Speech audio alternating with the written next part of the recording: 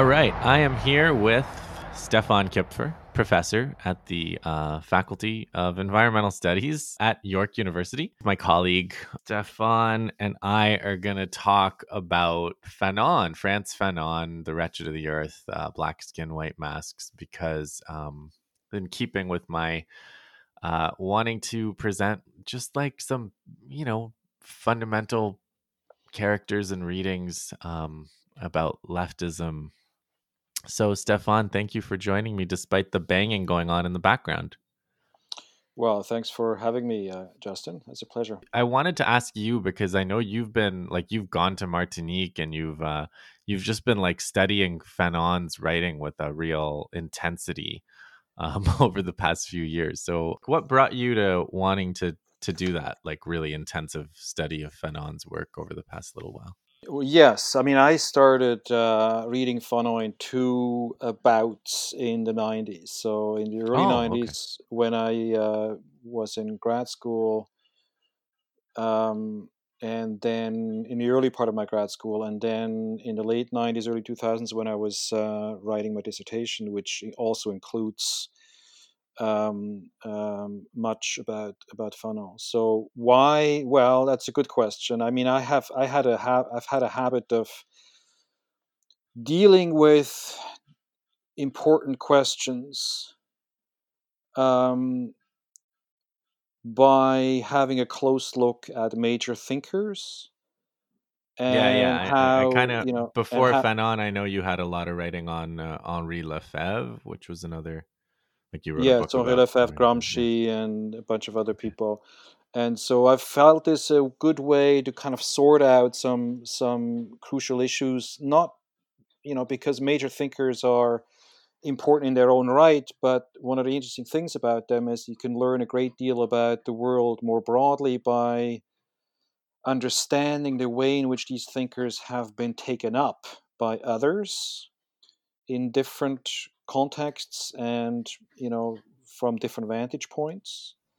Yeah. And so to sort of sort this out is a good way to kind of clarify a whole bunch of things about theory, about politics, about history, and so on. So that's sort of what I did with Fanon, because of course in the 90s in Toronto, there was an enormous amount of debate about racism and imperialism and the so-called identity politics and the relationship between Marxism and postmodernism and all the rest of it. And so Fanon's work and debates about Fanon are quite useful in kind of sorting some of these issues out. Here's my reading of Fanon, and we can start with my reading of it, and then we can pick that apart and see what I missed and what I got. So for me, there's two things. One is the importance of resistance in recovering from the dehumanization of colonialism. So he talks about like how colonialism basically dehumanizes its victims, the colonized, and then he talks about how when you resist, you can kind of recover your humanity. And then the other thing for me is, I think it's in The Wretched of the Earth. It's like the second half of The Wretched of the Earth is like the limitations of post-colonial elites in terms of how they turn out to really disappoint the oppressed and the colonized as they take over for the colonial elite, and they end up not really truly offering liberation. Mm-hmm. So Right. Yes. Yeah, of course, you're absolutely right. I mean, the Wretched of the Earth and Black Skin, White Mask are kind of the big bookends of Fanon's work, and I think it's impossible to deal with him without those two monographs. It is true that they do indeed deal with what you just said, which is with racism as a form of alienation, a form of dehumanization, and in the first instance, and then they deal with Fanon's sort of take on the dynamics of decolonial struggle or anti-colonial struggle. I think maybe just add one thing is that what's interesting is that even though those two books, Black Skin, White Masks, and The Wretch of the Earth, even though they're very different kinds of books, they have lots in common. And one of the things that they do have in common is Fanon's sort of overarching interest in struggle, as you say, resistance, in struggle as the key motor through which people liberate themselves, may be able to liberate themselves both in their daily lives, in the street, in terms of how they relate to each other, as well as, at the level of world politics. And so even though The Wretched of the Earth, is a very different book than Black Skin, White Mask, because it deals with politics, with the state, with the relationship between different social classes. It continues to be concerned about, everyday life being the fundamental benchmark, the fundamental kind of reference point when we think about whether decolonization is successful, right? In other words, if anti-colonial struggle doesn't lead to a transformation of people's everyday lives, it won't be a success. It'll be something else. It'll be, neocolonialism, or what he suggested, with reference to Africa and Algeria. It might end up being a false form of decolonization. Most people, including me, will read those two books and stop. But you've actually found things he used to write for the Mujahid, right? Right. So, yes. So next to those two books, we have, we've had for a long time in English two other books that are collections, mostly of political writing. One of them is called Toward the African Revolution, which originally was published in French in 1964. And the other one is is translated as A Dying Colonialism, which came out in French in 1959. And, more recently, in 2015, in French, a new set of texts, or not new, but another set of Fanon texts were published in French, and that collection has come out in English under the title of Alienation and Freedom 2 years ago. And so, yes, I think these are all very important texts. And let me just perhaps highlight a couple from the already available texts, Toward the African Revolution and A Dying Colonialism. In that second volume, called A Dying Colonialism, there are two texts which I have found particularly central. They're called Algeria Unveiled and The Algerian Family. And these are crucial texts, first of all, because they are, the most important texts when you want to think about what Fanon may have to give to feminist traditions. Because those two texts clearly say that we cannot understand colonialism and we cannot understand dynamics of decolonization without paying close attention to gender relationships. And he says in both of those texts that, to some extent, colonialism produces a kind of a meeting point between two kinds of patriarchies. The patriarchies of the empires, and the patriarchies in those colonial societies that were patriarchal. Not all of them were, of course, but some certainly have been.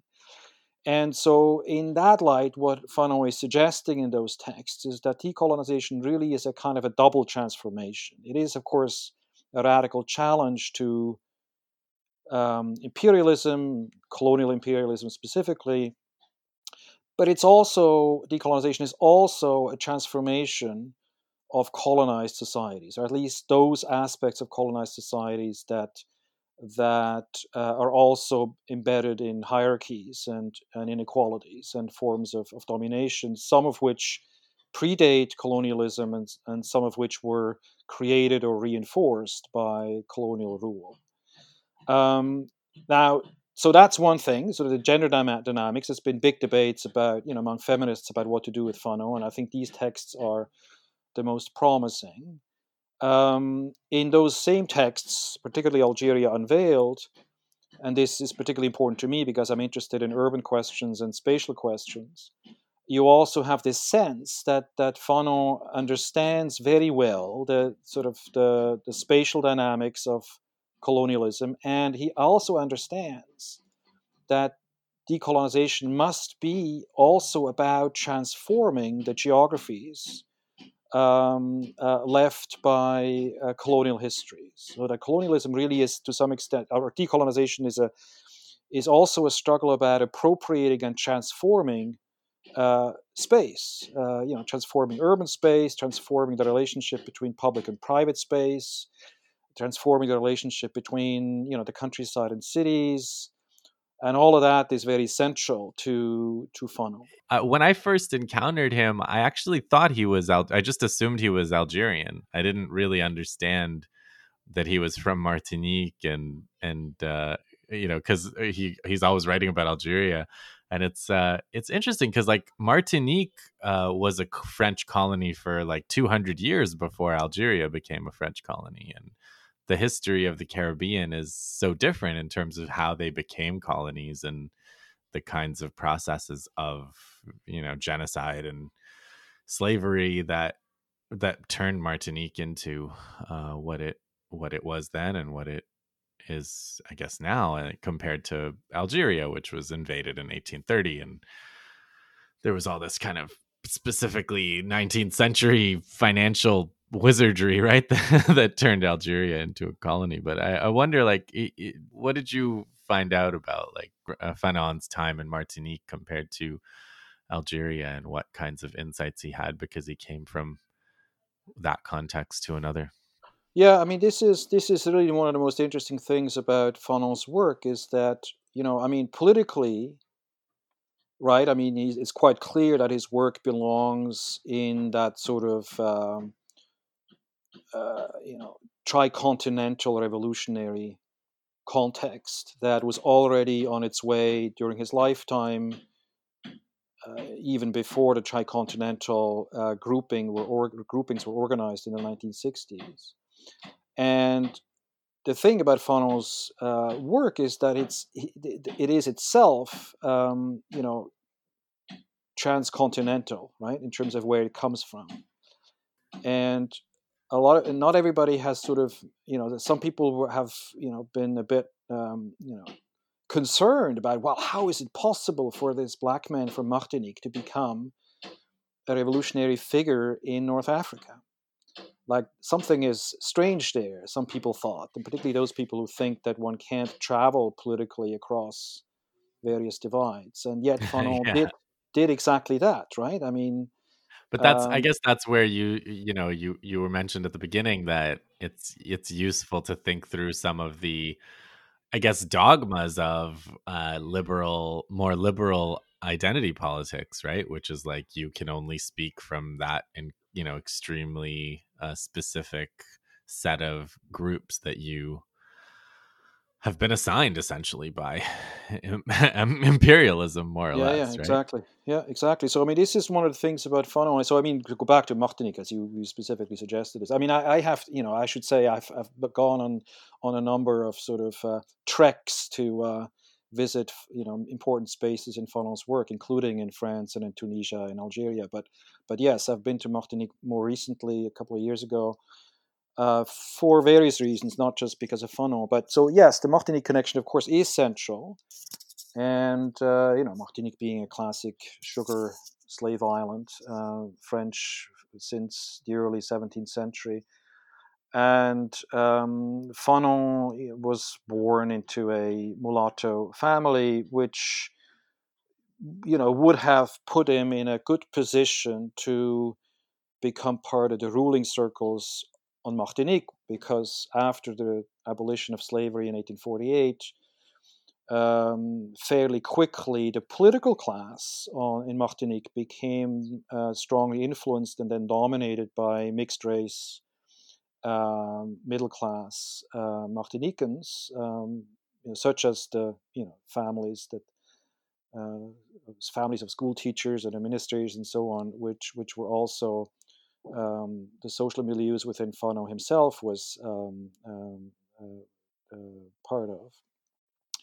And so Fanon was on his way, in a sense, to become part of social circles in the French Empire that were, of course, dehumanized and dominated, but also inserted into a sort of a privileged position. It was quite common for middle class people from the Caribbean to become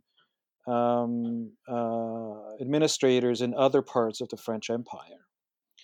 And so it was also common in that context for people of his background to think of themselves to be more European or more French than the white French themselves.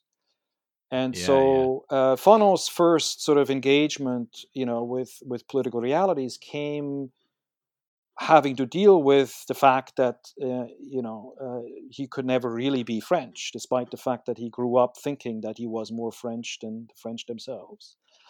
And he experienced this first during the fascist occupation of the island during the Second World War, and then in the French army, the French Liberation Army, which he joined in order to liberate France from the Nazis. And just as many other colonials experienced that sort of discrepancy between having, the colonial universal aspirations from the colonizers, but then meeting the reality of deep and violent racism, landing in the armies of the empire, as it were. And so that's sort of his starting point, and of course he then could have gone the route of negritude, of the particular intellectual current defined by Aimé Césaire, which he did join for a while, but also realized that that the Black radical tradition was only one element in his own thinking, and I think this partly came in France itself, because when he became a psychiatrist, learned how to be a psychiatrist in the 40s, and then practiced psychiatry in a critical fashion in the 1950s, both in France and Algeria. He, of course, came across a lot of North Africans, and was dealing at a very intimate level with the mental illnesses created by French colonialism, and was very quickly put in a position of having to think about multiple racisms generated by French imperialism and French colonialism. And so for him, I think it was fairly clear fairly early that one needed to think about resisting colonialism in an internationalist way, from multiple vantage points, not just one vantage point in the context of the French Empire. I wanted to kind of make a pitch to listeners. Like, if you are, anti-imperialist or curious about leftism, I think you need to read Fanon. But I wonder what you would say, Stefan. Like, what do you think? How would you pitch it? Like, how would you say, like, what do you need that Fanon can get you that you really can't get without Fanon? Yeah, there's about four things. I mean, let me perhaps backtrack a bit. I mean, I get this question every once in a while. Why does one need to read Fanon? Why, and particularly because I'm a white guy from Western Europe. Yeah, I've with been the here kind for of politics that we right. have now, that's the question you always have to answer, right? Like, by what Yeah, I right do mean, you read Fanon, sir? exactly, right. So why do white people? I mean, why do people generally? But why do white people? Why do they need to read Fanon? So I mean, my questions to this, my answers to these questions are kind of twofold. One, they're general responses. Most basically, the first one is simply that. Well, I mean, if you're interested in, as you say, the empire, if you're interested in radical politics, I mean, how could you not read Fanon? Because Fanon's work is among, I would say, the top five most important revolutionary work in the 20th century. So there's really no way around him. I mean, you don't really have a choice. And I think for a number of very good reasons. First, as we started out with, Fanon is one of the few people who really is most ambitious in wanting to think revolution in two ways: at the level of the state and world politics, but also at the level of everyday life, right? And he says, well, ultimately, revolution has to be about both. It cannot be just one.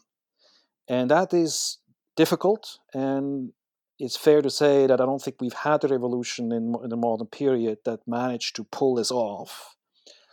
But he says we need to do that. We need to be ambitious in that way, because if we don't think of revolution and the revolutionary success in terms of transforming people's everyday lives in an emancipatory way, what's the point, right? The second thing, let me just jump yeah, can I just jump in, because yeah, I read Che Guevara's Congo Diary, which was only published actually in 2000, but he was in the Congo, well, I guess a little bit after. He was there in 1964. right. That was really striking to me. I didn't actually appreciate how much Che Guevara thought about that too. Like, everything that he thinks about is, how can we transform the people's like specifically, he was like, very practically, we have to transform the way these fighting men and women think. Like, we have to transform the way they, like, their qualities, like what the Mm-hmm. qualities are of a good guerrilla, the qualities are of a good fighter. And that was he was very disappointed that they were unable to accomplish that in Congo. But his analysis of it was always in terms of, like, the human qualities of the revolutionary. So I guess, Fanon is all about that too. Yes, and of course, Fanon is not the only one, but I would want to suggest that he and a number of other people, including Gramsci, for example, and a number of revolutionary feminists have been the most ambitious in terms of setting out that agenda. And I think the other thing which is interesting, this is the second thing about Fanon, is that not all revolutionaries are equally nuanced when it comes to the importance of politics as an art of transformation. Right? There's revolutionary traditions which are kind of culturalist in a certain sense, or then the revolutionary traditions that are more on the sort of economic determinist side of things.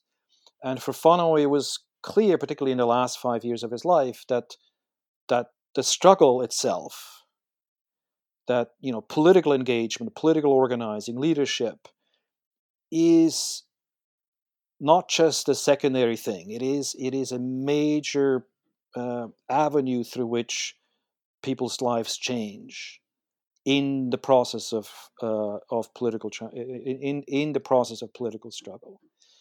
And that also means that politics is a key agent moving people from where they are at the beginning of a struggle to where they could be in the years after a successful political and social revolution, right?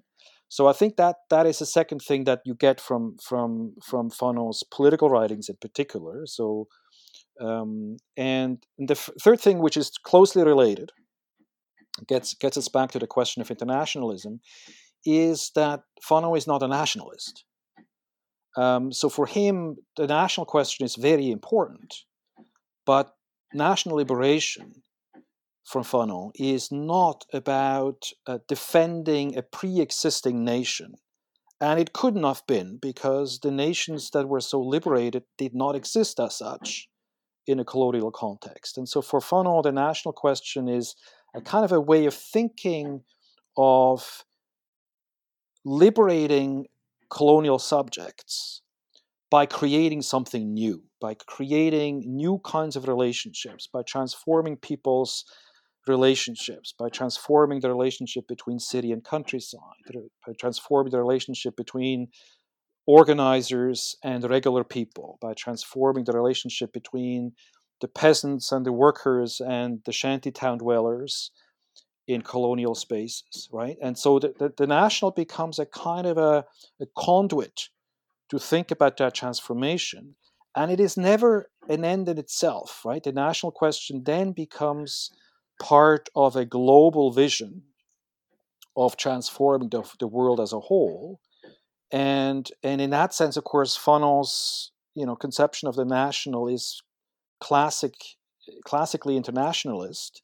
It is an element in a broader dynamic of transformation that, according to his views, would put the former colonized world in the driver's seat with respect to transforming the planet as a whole. So these are kind of the basic things.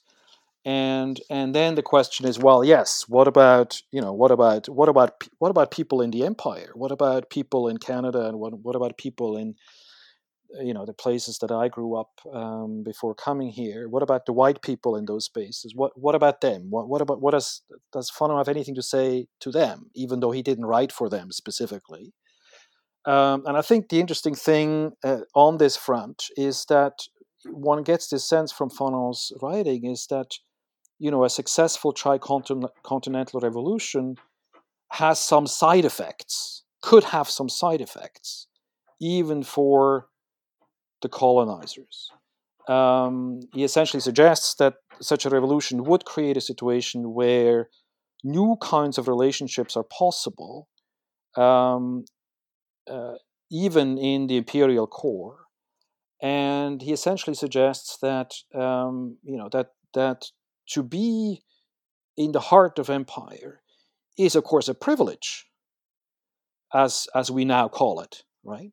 In the current political culture in a place like Toronto. But it is an alienating privilege, right? It's a privilege that also dehumanizes the people who are so privileged.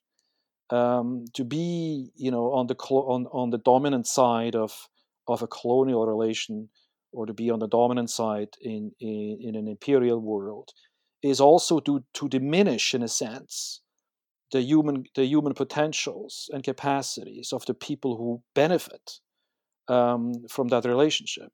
So white workers, for example, in Canada or in Europe. And there's a sense in which the ultimate side effect of a tricontinental revolution is also to make it possible for colonizers to liberate themselves, as it were, from their own participation in brutalizing others and ultimately brutalizing themselves in the process. Right? So I think that's what I would say. That last thing I would say to those people who ask me why should white people read Fanon specifically. James Baldwin said that, right? He said something like, I'm a man, I'm not a Negro. If you need me to be a Negro, that's your problem. Right. Um, so that, Yeah, I mean, I think. Well, I think I would say that there's, of course, it's perfectly correct to say that Fanon does belong in what people have called the Black radical tradition, right? So yeah, there is, but that's not the only thing he's part of. But that he is part of that.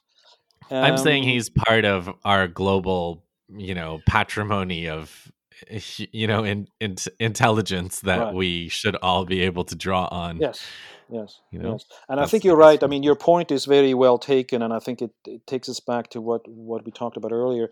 Um, Lewis Gordon, who is a prof in the United States, who's one of the major Fanon scholars, sort of next to Otto Sekioto, who was my professor here at York, who for me is sort of the main interpreter of Fanon. But Gordon also suggested, including in his recent book called "What Fanon Said," which is a very nice text for people who want to access some of these debates.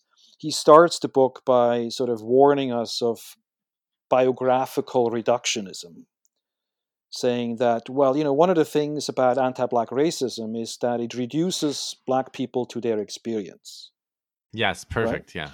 I was just And thinking like Socrates, like you wouldn't say Socrates or Plato were Greek writers. You know what I mean? Like they were, well, yeah, Socrates exactly. didn't write anything, but It's exactly right, right? So yeah. you're exactly right. So he says, look, if that cannot be our endpoint. To write an intellectual biography about somebody like Fanon cannot be just about the fact that he's from Martinique.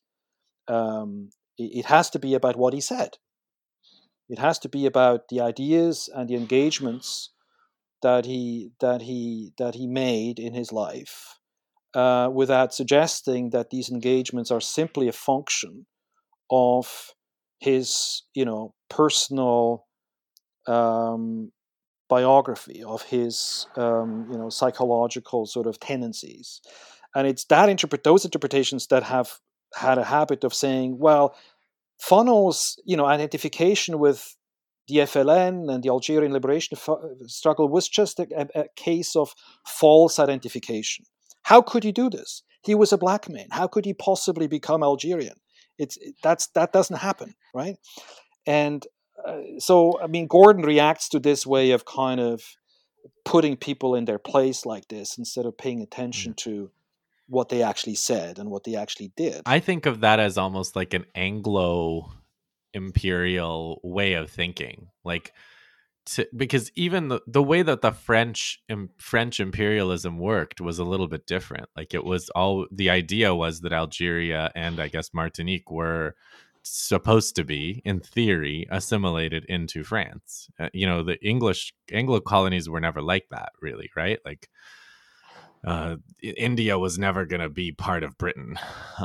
Jamaica was never going to be part of Britain, except the settlers. Like the settlers had some rights, but France, the theory was that the colonized were raised in was that if you learn the French language and learn the French ideology, then you can be French. And so of course people from the colonies would think a little bit differently than people from Anglo colonies do or did.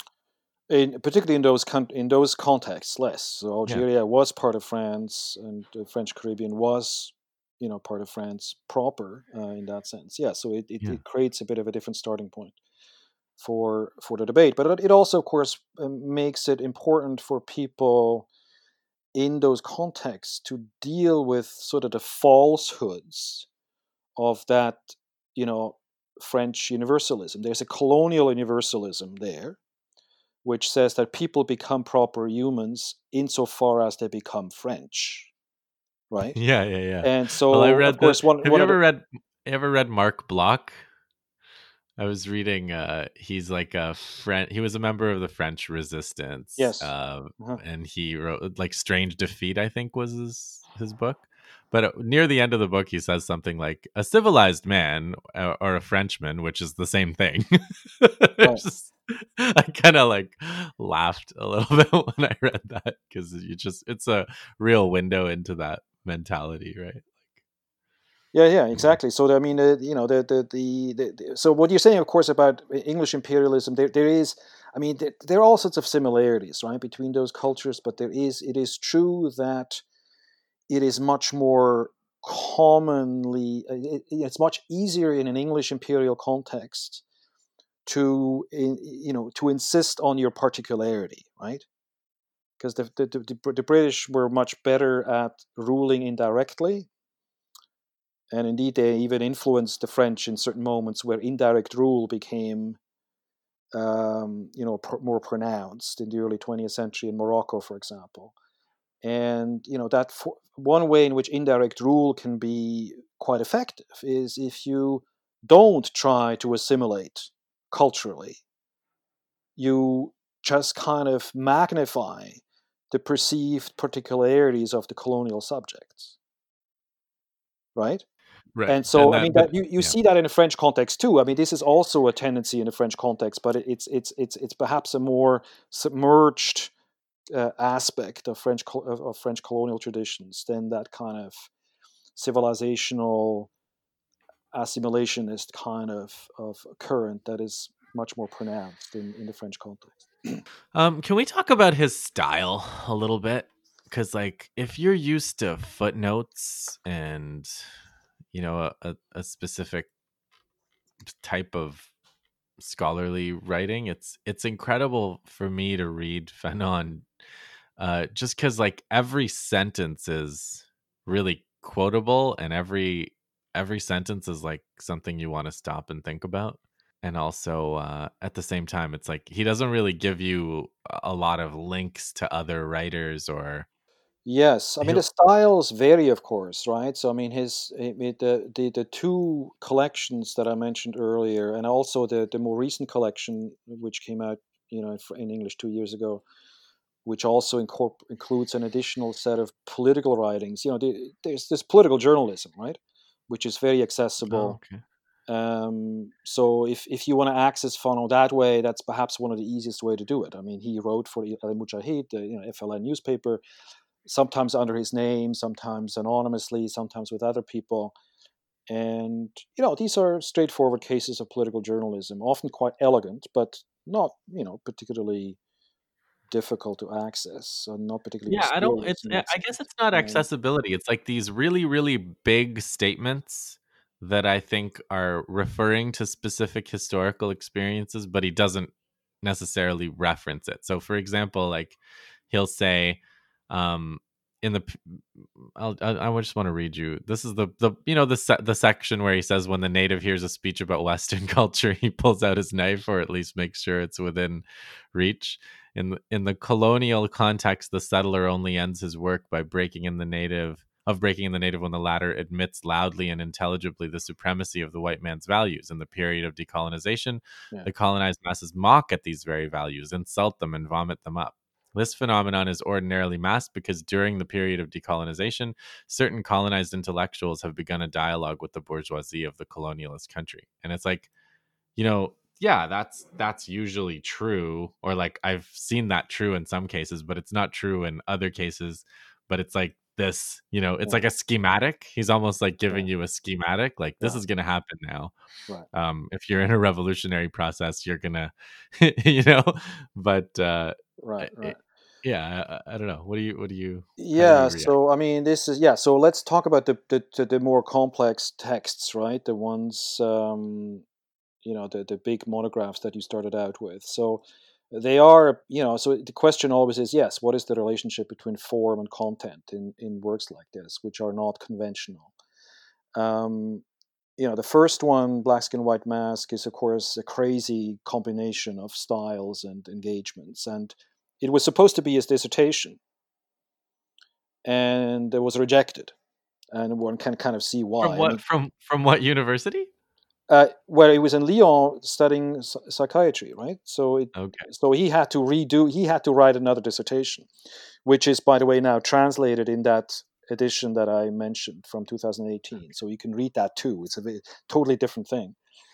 So of course, Black Skin, White Mask is a dangerous text, partly because it's so explosive with respect to what it actually says about dynamics of racialization, but it's also crazy because it's systematically it just throws overboard any kind of disciplinary convention, right? It's sort of a crazy combination of autobiographical reflection with philosophical discourse, with detailed engagements in psychoanalytical and psychiatric debate, all in one text, right? So some people, including Gordon, have said, well, this is a good example for how, for why we need to consider Fanon to be, fundamentally transdisciplinary, right, in terms of Yeah. what he's been There's the doing. there's one of Um, our favorite words. that's right. Yes, yes, that's right. And so, so it's true, right? So reading that text requires an enormous amount of literacy in a whole series of fields of debate, and that's one of the things what makes it both interesting and challenging. The back to the text that you wanted to talk about. I mean, it's a bit of a different story. So the Wretched of the Earth. Imagine Fanon is dying, right, of leukemia, and he needs to write this book before dying, Mm. right? And so this is that text is very different. It is a political manifesto in a sense, and also a kind of a, I mean, Ato Sekiotu, my former prof, has called it, a dialectic, a statement that sort of details a dialectic of experience, right? What Yeah. is the relationship between interpersonal transformation and revolutionary struggle? See, I And really and read it, thought of it as like kind of some kind of a manual. Like if you're anywhere in the decolonization process, Right, right, you figure out where you are, and right. then Fanon's going to tell you pretty much what's going to happen next.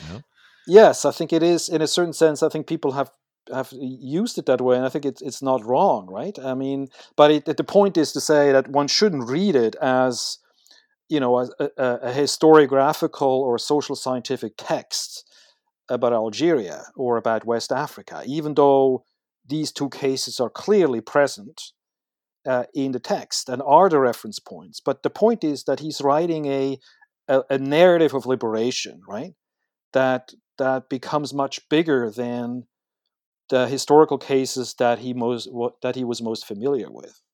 So the texts are about Algeria and West Africa, but they really are about, as you say, in a certain sense, they give us a kind of a philosophical and political guide to the various possibilities and pitfalls of a dynamic of struggle, of liberation.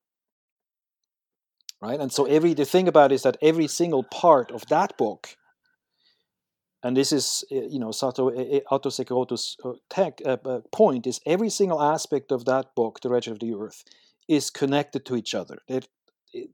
Every aspect of it is part of a dynamic.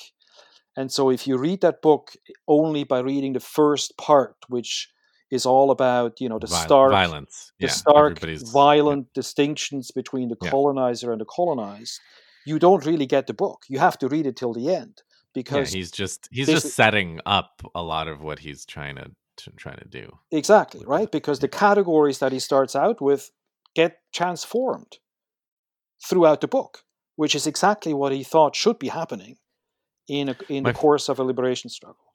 A friend of mine gave me the first book out of a 4-book science fiction series, and it was like it was 500 pages where you're just meeting one character after another, and I was totally frustrated. And he said, "No, keep reading, because the payoff comes later, Right. And so you're 1,500 pages in, and you've spent 500 pages getting to know all these people, so it's actually much more interesting. Yes. But it's you don't get the point unless you go all the way through it. Okay, so speaking of using it, going back to the idea of using it as an instruction manual, like I actually found Fanon when I was kind of anti-war activist in 2003 on the Iraq War, the invasion of Iraq in 2003, and there was some story in the media about how U.S. Officers were showing their troops the movie The Battle of Algiers. Yeah.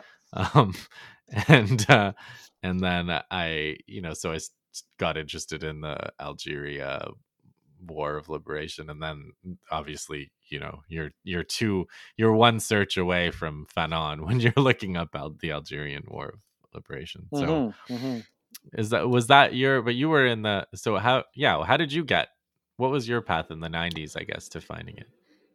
Yeah. So, well, I found it through coursework, right? Originally, so snippets of Fanon were offered to me in various courses that were not necessarily that. So it is still possible to learn things at school. Yes. Yes, yeah. So that was, yeah. I mean, that was my first sort of round, but when, perhaps to give you another anecdote that is perhaps somewhat comparable to yours in the early 2000s. I had defended my dissertation in 2004, and it has a chapter on Fanon and a number of engagements with him. And then the question became, well, what am I going to do with all of this? And so, as right after I defended the dissertation, the first thing I did is I turned one of the chapters into an article for an academic journal. And as I was doing it, this debate was raging in France about the headscarf. And the headscarf law was passed that year in 2004 that sort of prohibited schoolgirls from wearing the headscarf in the French school system. And so, that was a kind of an additional moment which sort of brought back home the explosive character of Fanon's text called Algeria Unveiled, where he discusses exactly the dynamic of unveiling and the way in which the veil, the veil in its specific sense, like the headscarf or the veil in the Islamic sense, can change meaning depending on how it relates to colonialism and the liberation struggle, right? So I was recasting some of my Fanon reflections through that text in the context of the French debates that were raging at the time. Apparently, pretty much every Western country after coronavirus has discovered that it's okay to cover your face in public. That's right. Indeed, that Uh, it's necessary to do so.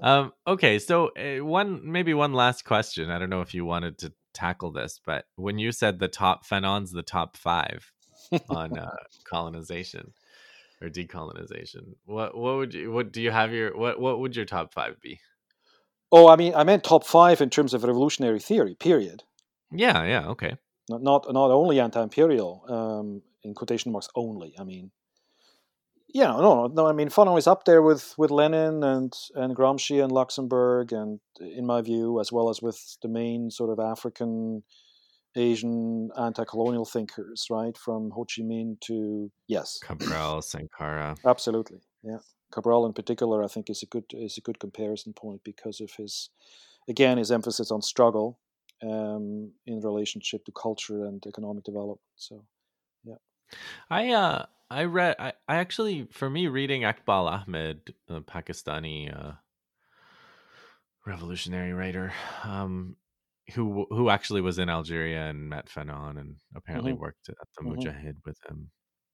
That actually helped me understand a lot of what Fanon was talking about and what he was doing. How would you Well, elaborate on this? he was the so he was talking about so he's got an interesting story because he joined the FLN, worked with Fanon, and then but he was going back and forth to the States. He was heavily involved in the anti-Vietnam War movement, but then befriended Edward Said and did worked with the PLO and Arafat, and so he became apparently he got a reputation as like an armed struggle authority because of what he wrote about Vietnam and Yeah. what he wrote about Algeria. And then when he went and met with Arafat in the 80s and PLO people, he said a nonviolent struggle is the most important thing you could do here, like the most Hmm. strategic thing you could do here. And they thought that was really, he describes how they were really surprised because they were like, I thought you were the armed struggle guy. And Hmm.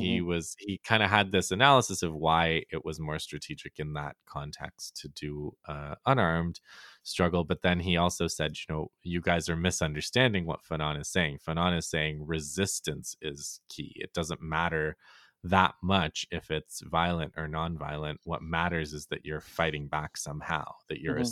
asserting your humanity by trying to change the political situation.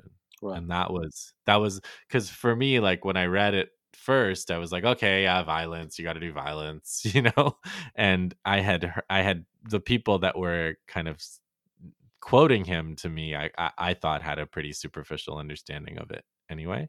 Yes. So I was more dismissive of it than I should have been. And then Ekbal reading it in that, r- you know, reading Ekbal's kind of saying you're misunderstanding it, um, kind of helped me go back to it. Yeah, that's right. Yeah, that's absolutely correct. I mean, Fanon, of course, obviously was not opposed to armed struggle, but I think he was No, you certainly can't not a fetishist of physical violence.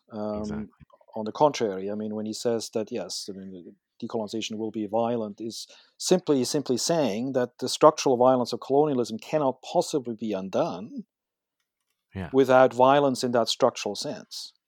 Whether yeah, irrespective of whether it includes armed struggle or not, that's just a basic factual observation. I mean, um, from that point of view, and there's multiple people who've also sort of reinforced our sense of this. I mean, one of them that I would recommend also is Alice Cherki, hmm who wrote a biography of Fanon, which was published in the early 2000s. Was translated into English in the early 2000s, and she worked with him in Blida, so outside of Algiers, when Fanon was a psychiatric doctor there before resigning. And so she's very, very good on that front, on the question of violence, sort of demystifying this idea that Fanon was this apostle of physical violence at all costs, at all times. There's another angle in terms of reading it in Canada, and that is the Glenn Coulthard Right. angle. Like Glenn Coulthard wrote Redskin, White Masks, obviously inspired by Fanon. He taught a summer course that we both attended. I think you were co-instructor, you were co-directing, the organizer yeah. of that course that year, right? Yeah. And so the way that if you understand Canada, as I think I argue you should, and Coulthard argues you should, as a colonizing power over Indigenous people, Yeah. then understanding Fanon as how do you use and understand Fanon to think of decolonization in a Canadian context. Right. And Coulthard takes it in this kind of so like I think of it like resistance, but Coulthard's big point is like refusal, right? Like the colonial power wants you to seek recognition, and the only possible stance is refusal. And I know you also did this really, really close reading of Coulthard in his book, so I don't know if you wanted to make any connection between those. Yeah, I'm a big fan of Coulthard's book, Redskin, White Masks, and so whatever I'm going to say here is just to be seen in that context. I'm in the book that I'm just working on now, which is it exists in French already, but I'm going to put it out in English. There's going to be a chapter on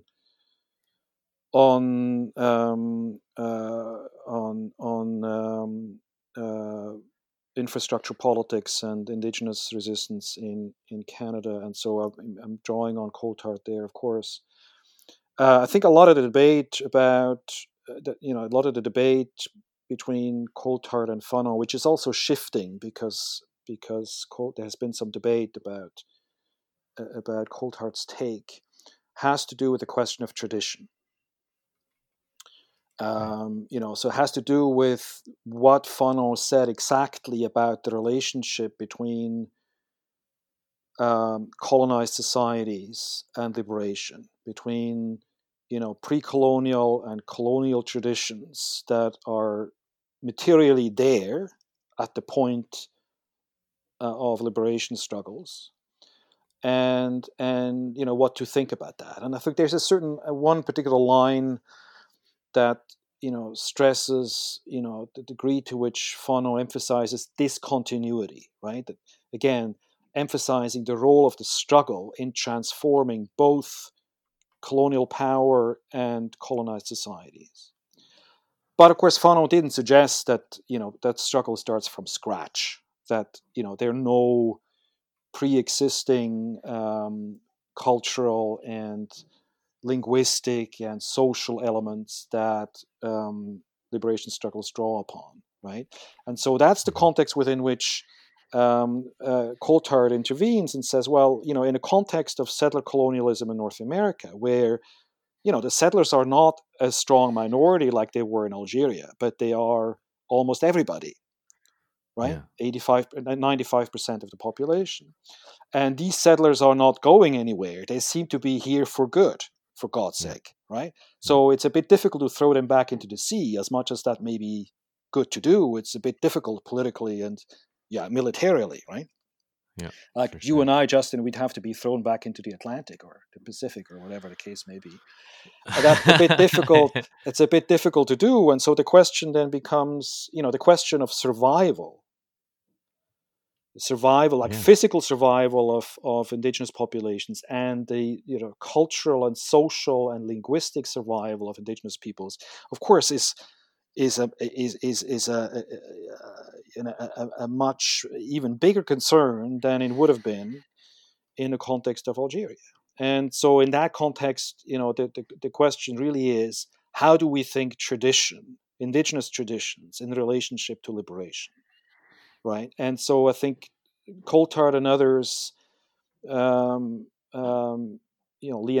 Simpson and a bunch of other current indigenous radicals have been thinking a great deal about how to think about tradition in a dynamic way, right? Yeah. Not in the way in which colonial culture wants us to think of it, as folklore, as indigenous. Yeah, because those are right? all imperial alibis, one way or another, right? These are Right. all just ways that empire used to justify taking the land. Yeah, exactly. And so there's elements in Fanon's work that allows you to think about that too. So in his and I think Coulthard has now gone back to this with reference to one of Fanon's texts, which is called Racism and Culture. I think that's the translation, which is in that collection called Toward the African Revolution, which is a speech he gave at one of the Pan-African congresses in the late 50s. And where Fanon also deals with this question, right? How do you kind of transform, like maintain and transform at the same time, strands in colonized societies and colonized cultures? How do you make them active elements in a dynamic of struggle? And I think this is sort of how Coulthard wants to think of this question also. All right, that was a solid hour, Stefan. That was good. Basically, the length of a lecture. Yeah, that's right. Remote teaching.